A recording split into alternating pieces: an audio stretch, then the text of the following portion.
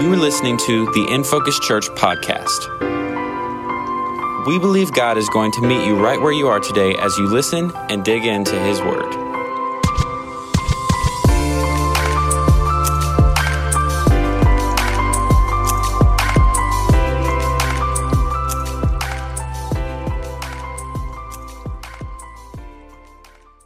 I want to talk about the name of Jesus. Jesus, the name above all names, the beautiful name. There is no other name like the name of Jesus. He's praiseworthy, and billions of prayers have been prayed in His name. Countless songs have been sung to His name. Lives have been rescued, redeemed, and restored in His name. Eternities have been secured in His name.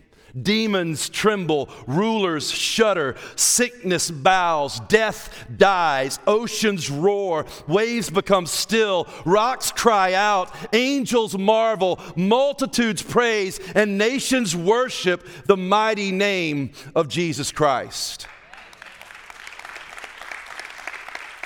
Over the past 2,000 years, more people on planet Earth have known the name of Jesus than any other name. Billions have heard His name. Today, the name of Jesus can be found in more than 6,000 languages, and more are added each day. But the reason there is no other name like Jesus is because the person who bears that name is the Christ, the Son of God, who has been the only comfort in life and death, and is our only hope when there is hopelessness in the world. And by His name, Acts 4:12 says, "And there is salvation in no one else, for there is no other name under heaven given among men by which we must be saved."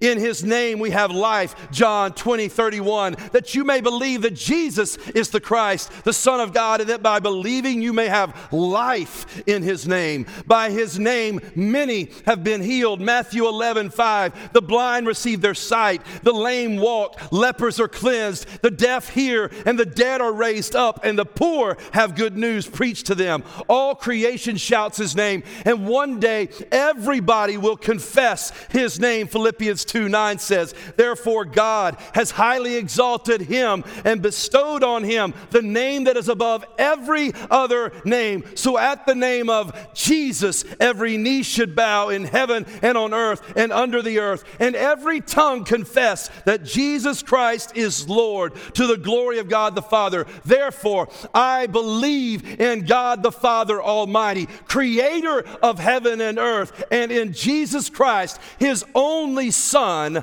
our Lord." We're in week 3 of our series on the Apostles' Creed, where we're looking at this historic creed and the emphasis that it places on the core doctrinal beliefs as it summarizes for us as Christians what we believe. And this is important because the Apostles' Creed contains essential Christian doctrines and beliefs that summarize the gospel and make up the foundation of our faith. It's important to know what you believe. It's important to know why you believe what you believe. And the Apostles' Creed helps us to do that. It does not replace Scripture. It points us to the Scripture so that it equips believers, which Ephesians 4 says we are to be equipped. It equips believers to be able to summarize our faith, what we believe. And so today we're going to look at the statement in the Apostles' Creed, as we've already looked at, I believe in the Father Almighty, creator of heaven and earth. Today we're going to look at I believe in Jesus Christ, His only Son, our Lord. Really, the New Testament was written to make and justify this claim that Jesus Christ is our Savior and Lord. Christians are defined by this primary mark as well, that we believe in and are disciples of Jesus Christ, our Lord. Consequently, the Apostles' Creed is really a confession of Christ Jesus from His conception by the Holy Spirit, which we'll talk about next week, all the way to His ascension and exaltation and His imminent return. This really is a Christological creed, a creed of Christology, if you will. And we want to better identify who He is so that we can know what we believe and stand firm on it. Who is this Lord that we worship? Who is this Savior that we're praising and that we're singing about just now, who has rescued and redeemed us from our sin? First, let's look at the meaning of his name, the meaning of the name that we confess. And we'll basically do this throughout this whole service and this sermon. Today, I want to tell you ahead of time, my desire for this is there's not so many points and there's not so, we'll do this and do this. I really am exalting the name of Jesus and who he is and who he's supposed to be in our life so that when we worship him at the end of the service, maybe it's a little bit different than it was that we just worshiped right now. Not to say there's anything wrong with that, but when Jesus is exalted, our worship goes to another level when we see him as he truly is and praise him for what he has done. So maybe this will affect us in our hearts today. I've been praying and believing that it would. Let's look at the meaning of the name that we confess. We actually make some very profound theological statements by just naming the name of Jesus Christ or saying that we believe in Jesus Christ. When you say that, you're making some profound theological statements because Jesus is Greek for Joshua, which means God is Savior. The Lord saves. Christ literally means the anointed one. So Christ identifies Jesus as God's anointed Savior King. It's not just some surname like Gerard for me. No, it identifies him as who he is. So when we say we believe in Jesus Christ, we are declaring Jesus to be the anointed one of God, the Messiah who has come to save because Jesus is the Lord who saves. Also, the title Christ conveys the claim that Jesus fulfilled all three ministries for which men were anointed in the Old Testament in order for God's people to have a relationship with him. So they were anointed as prophet, they were anointed as priests, they were anointed as kings to fulfill earthly roles in protecting and speaking and having a relationship between God and man. And so as the anointed one, Jesus now comes and is fulfilling every role as prophet, priest, and king. And we need to see this as it relates to us as sinners, that how God uses those relationships, who Jesus is as the Christ, for our benefit. What do sinners need to be in right relationship with God? We need Jesus Christ, the anointed one, to be all of these things for us. First of all, we need him to be the prophet. Prophets spoke God's word to people. That's what they were to do in the Old Testament. They were anointed to speak God's word to people. So why? So they could have a relationship with God, so they could hear God, so they could follow God. And as sinners, we are ignorant of God without him speaking to us first, without him initiating a relationship with us and speaking to us. Without him doing so, we'll never hear him. Jesus is the Word of God. John 1:1 says, he is the living Word. He does not merely speak the Word of God as an ordinary human prophet did, but he is the Word made flesh. He is the final Word, the ultimate revelation of God. The living Word is who he is. Hebrews 1 says it this way. Long ago, at many times and in many ways, God spoke to our fathers by the prophets, because that's how he spoke. But in these last days, he has spoken to us by his Son, whom he appointed the heir of all things, through whom also he created the world. He is our prophet. He's also a priest. He's our priest. In the Old Testament, people needed the priest to mediate between them and God, to bridge that gap between a holy God and a sinful people. So the priest would bring in the sacrifices of the blood of the animals, of rams and goats and lambs and all of those things, so that blood sacrifice could make a way for there just to be a little bit of connection between God and his people, to make things right between sinful man and a holy God. Well, that's what Jesus came to do, the word says, once and for all. As sinners, we need a reconciliation to God the Father. So Jesus Christ became our once and for all sacrifice so that he could be our mediator between us and God. Hebrews 4. Since then, we have a great high priest who has passed through the heavens, Jesus, the Son of God. Let us hold fast our confession. For we do not have a high priest who's unable to sympathize with our weaknesses, but one who in every respect has been tempted as we are, yet without sin. Let us then, with confidence, draw near to the throne of grace, that we may receive mercy and find grace in our help in our time of need. When is your time of need? If you're like me, and I know that you are, all the time. We need God's help. We need His grace. We need His mercy. And what we could do on a Sunday like today corporately or any time as we go through our life is to come boldly before Him because of His grace. And it's because He is our priest, our mediator, once and for all. And He is also King. As a matter of fact, we call Him the King of Kings and the Lord of Lords.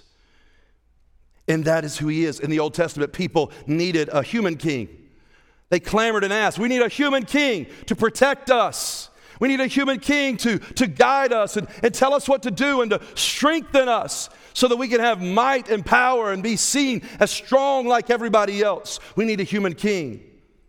But here's the truth and what Jesus came to do and for us so that we can understand we don't need that kind of human power. We don't put our hope in earthly rulers. We don't put our hope in earthly governments. We don't put our hope in anything other than Jesus, our King. The Jews of Jesus' time expected a political king. That's why they missed Him. They're expecting a political king to come and conquer and give strength to them and let them be what everybody looked at as the most powerful nation. And instead, Jesus came as a conquering king, but not to conquer those people, but to conquer sin and death and hell and the grave. He came as a conquering king who died and rose again so that He could be the King of Kings and the Lord of Lords. Now, one day, He's coming back to rule as king again, but today, right now, He is supposed to be the King of our hearts, the King of our lives. We believe in Jesus the Christ, the Anointed One, the Messiah, our prophet, priest, and king, the one who fulfills all of His promises, all that He said He would do in His word, and completes whatever He starts in yours and my life. He does all things, as we sang a moment ago, well. And calling Him Jesus Christ unequivocally emphasizes that He was and is our Savior. At the mention of His name, we bow our hearts. We confess our deep need for Him, that we are weak and that we are helpless to save ourselves, that we need a Savior. We need Jesus Christ, our Lord. He's also, as we affirm in this creed, He's also the only Son. God's only Son. The Apostles' Creed presents God's Son to us in terms of who He is and the authority that He has because of that. True belief. What is true belief? When we say, I believe in something, what does that mean? Not just that I know something, but I trust in, that I rely on, that I'm committed to. That's why when I say, do you believe in God? I say, well, I believe in God. Then I say, well, this is what this means. I trust in God, I rely on God, and I am committed to God with the entirety of my life. Okay, no, I don't believe like that. This is what I say I mean. This is what the church says we mean when we say we believe in Jesus Christ, the Anointed One, the Messiah, that He is God's only Son. True meaning means that we're committed to Jesus, and that's at the heart of our relationship with God, that we come to God through the Son. The most popular verse in the Bible summarizes the gospel of Jesus, and it highlights His identity. The verse that probably everybody knows if they've ever had any kind of attachment to a church at some point, or even if not, this is the verse that most people are going to know. John 3:16. For God so loved the world that He gave His only begotten Son, that whoever believes in Him should not perish, but have everlasting life. Anybody else say this growing up and have no idea what begotten was? Anybody else have no idea what begotten is right now? That's okay. You have said this, probably some of you, thousands of times. What the heck does begotten mean? The Greek word for begotten is monogenesis, meaning Jesus is not created, but He is still uniquely God the Son. Jesus is co-eternal and equal in substance with the Father. Jesus has always been God, and yet one of His other names is Emmanuel, God with us. So what this means is we say He's the only begotten Son, that there was a moment that He was begotten, took on flesh, and lived among us, God with us. So what we're saying that He is both God and man fully at the same time when we say He's the only Son of God, the only begotten Son of God. Hebrews 2:17, therefore He had to be made like His brothers in every respect, so that He might become a merciful and faithful high priest in the service of God to make propitiation for the sins of the people. For because He Himself has suffered when tempted, He is able to help those who are being tempted. Who are those that are being tempted? Me? You? Every moment? It's essential to our salvation that we believe Jesus the Son was both fully God and fully man, or else he's not able to make propitiation. What does that mean? What does that word mean? It's used to describe the purpose of Jesus' life and death as God and man. That's what it is.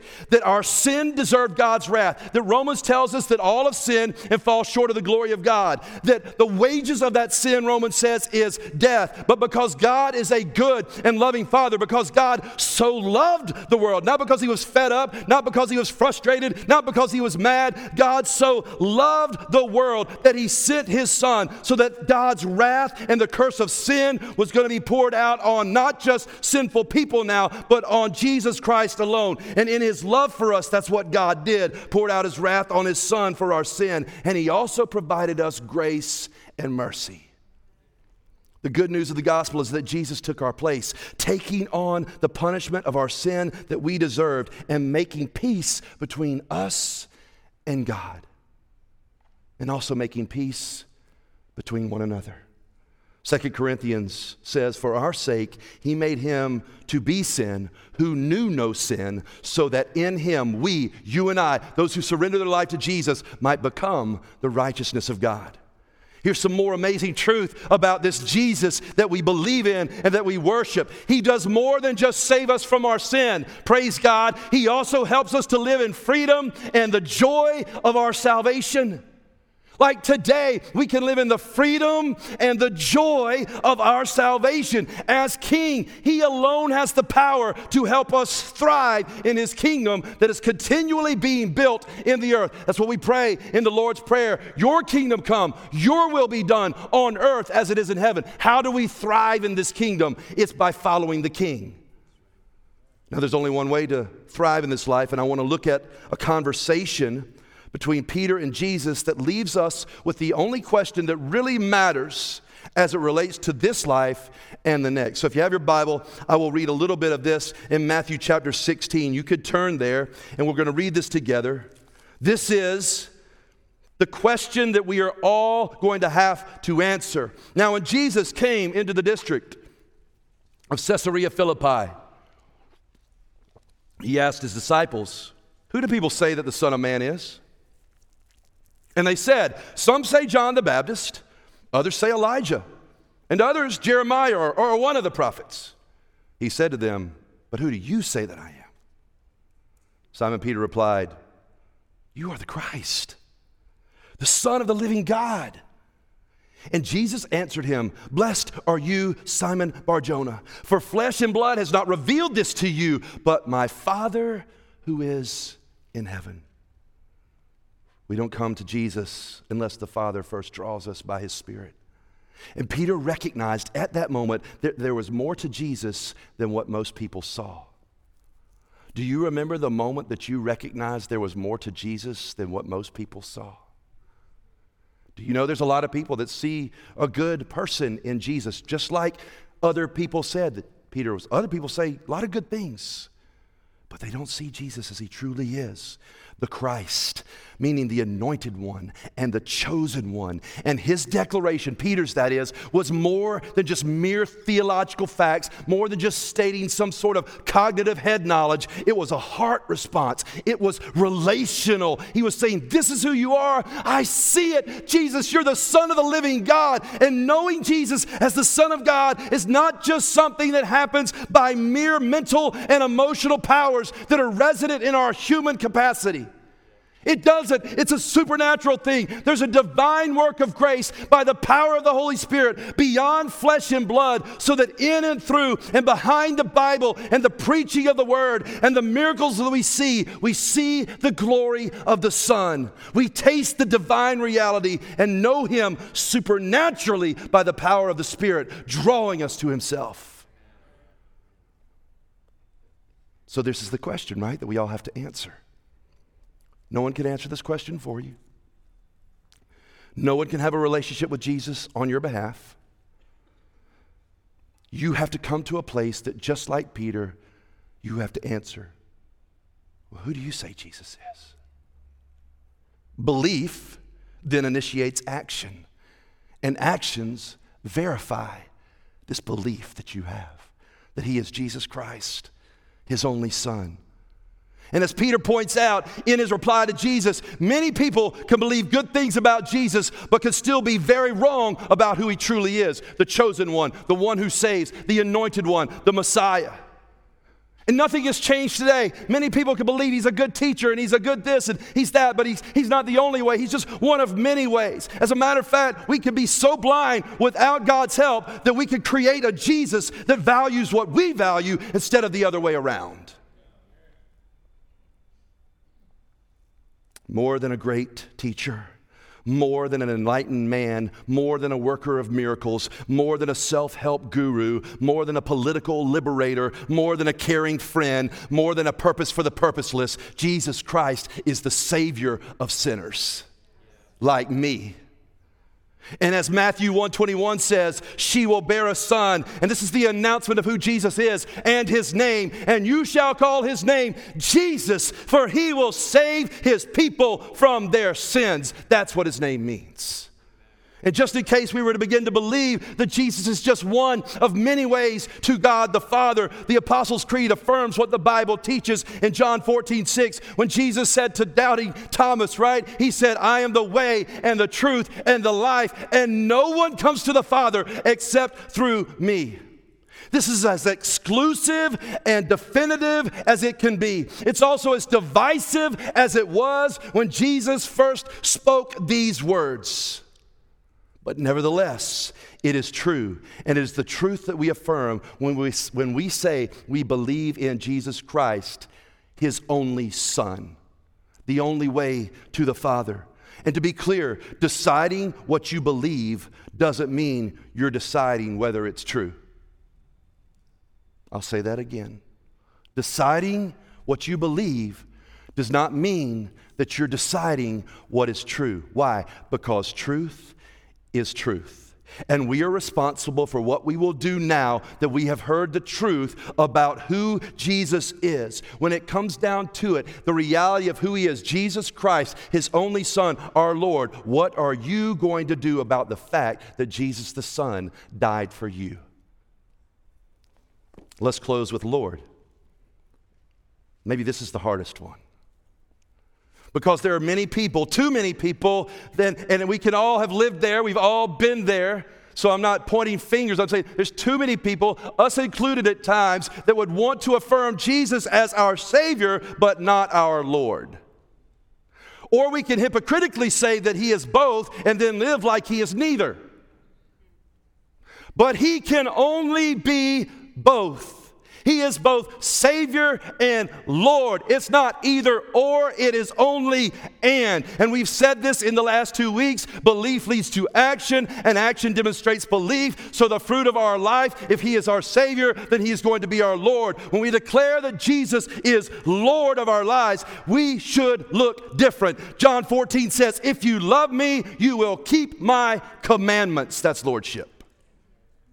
When we say we believe Jesus is Lord, it means we surrender to his lordship as Savior and King. And since he has saved us, he is worthy of the entirety of our lives. As we've already talked about this morning, whether it's the singing of a song, whether it's the gathering together in his name as the church, whether it's the giving of our resources and our money because we trust him as our provider, whatever it is, everything, no matter how secret, no matter how hidden, no matter what nobody else knows, he is Lord over every area of your life. No area is off limits to the lordship of Jesus Christ. But resistance to Christ's lordship is numerous, varied, and creative in us. Why? Because sinful hearts detest the lordship of Jesus Christ. Look, this isn't earth-shattering news. We detest anybody telling us what to do. Come on now. Husbands and wives, come on now. Kids, parents, come on now. And that can go either way, especially as your kids get older and they tell you something that's true and you don't want to hear that from them. Man, I am your father. Don't tell me truth. So it's no different if we have a hard time hearing the truth from people that we see and that we love. how much more difficult at times is it us to hear the truth from God through His Word and spoken through other ways that He speaks to us, and He's trying to do something in our life that we don't want to do, because resistance to His Lordship is how we oftentimes fight. It's our sinful proclivity, if you will. We want to do what we want to do. We don't want anybody telling us anything different than what we want to hear or that makes us feel good. And if it doesn't do those things, then we don't want to hear it. But Jesus is either Lord over all or He's not Lord at all. There is no such biblical doctrine as partial lordship.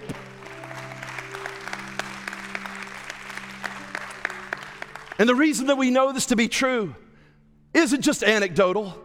Millions of Christians have died for this faith since Jesus' crucifixion. Listen, you don't die for something you don't truly believe in. Many today still live with the reality of persecution and imprisonment and death. And where that takes place is some of the places, the fastest growing places of the church, or where these things are happening, like in Iran and in China. The fastest growing churches are in those places. Because it's easy to say that we're committed to Jesus, His church, His family. But what do our actions say? Because our actions prove and demonstrate our belief. See, to claim Jesus as Savior with no corresponding submission to His Lordship is not even a biblical concept. To claim Jesus as Savior and Lord and have no corresponding connection to the body of Christ, the local church, is not a biblical concept. To claim Jesus as Savior and Lord and not love other people made in the image of God is not a biblical concept. And I'm afraid that we have accepted the lie of a consumeristic, convenience-based, have it your way McChurch, oftentimes in the Western culture, that wants to believe that we can have the benefit of the salvation of God without paying the cross of picking up the Jesus Lordship in our life. Following in Jesus' footsteps is not easy, but it is filled with grace. I'll close with this. And I've said it before, some of the most chilling words in all of the Bible are found in Matthew chapter 7, verse 21. Not everyone who says to me, Lord, Lord, will enter the kingdom of heaven, but the one who does the will of my Father who is in heaven. That's who will enter in.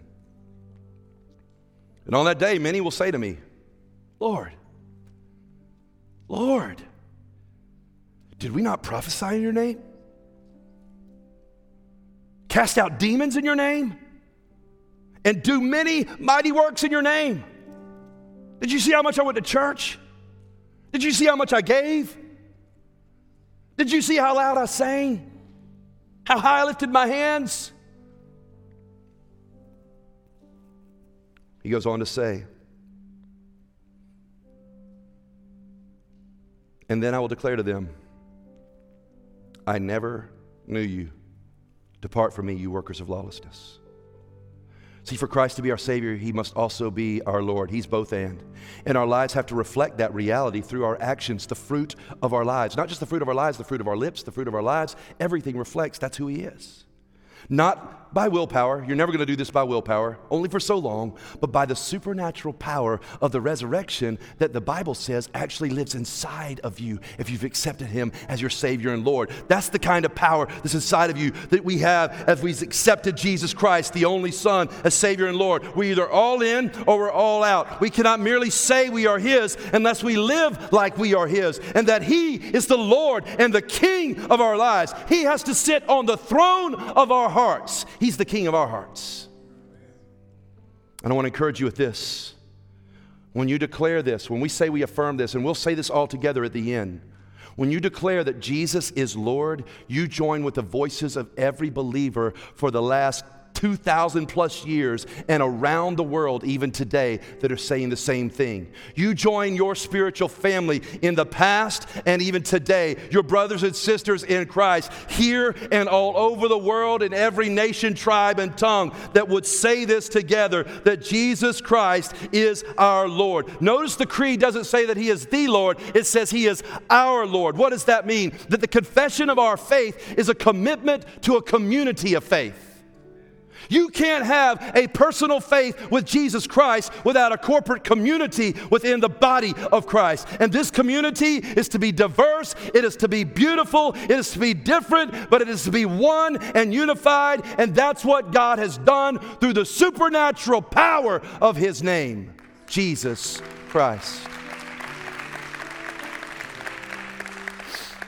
So as I close, let me speak to that real quickly. Because outside of the power of Jesus and his name, what we're called to do as men and women who are also a multi-ethnic and multi-generational church, what we're called to do in building that even here is impossible without the name of Jesus. Not possible.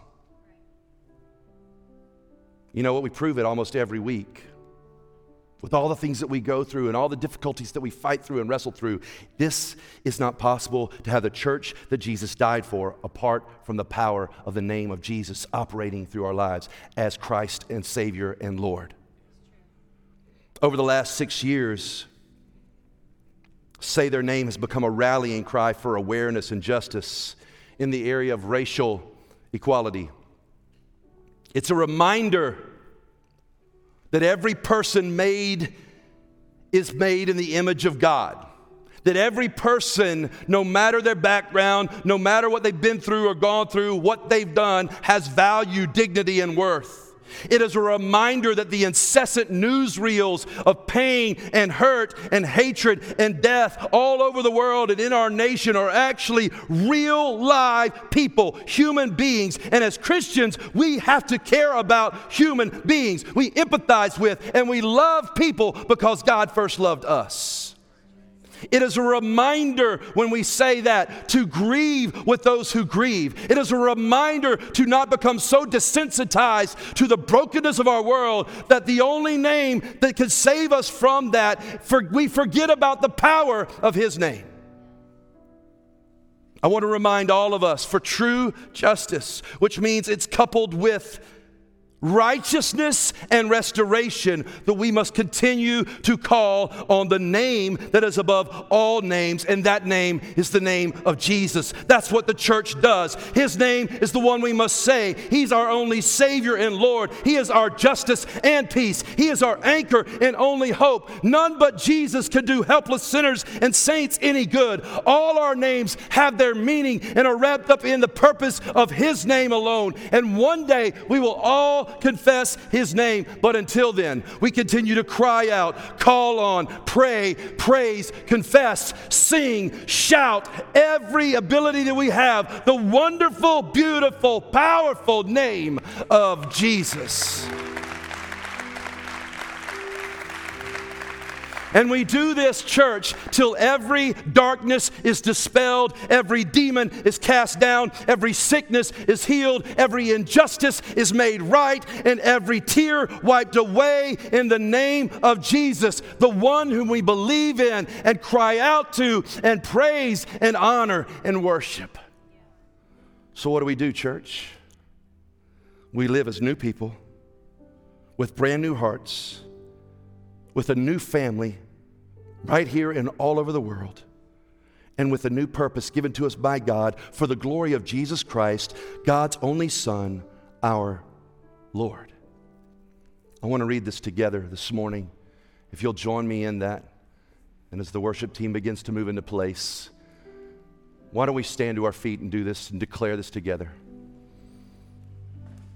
I believe in God the Father Almighty, creator of heaven and earth, and in Jesus Christ, his only Son, our Lord, who was conceived by the Holy Spirit, born of the Virgin Mary, was crucified, dead, and buried.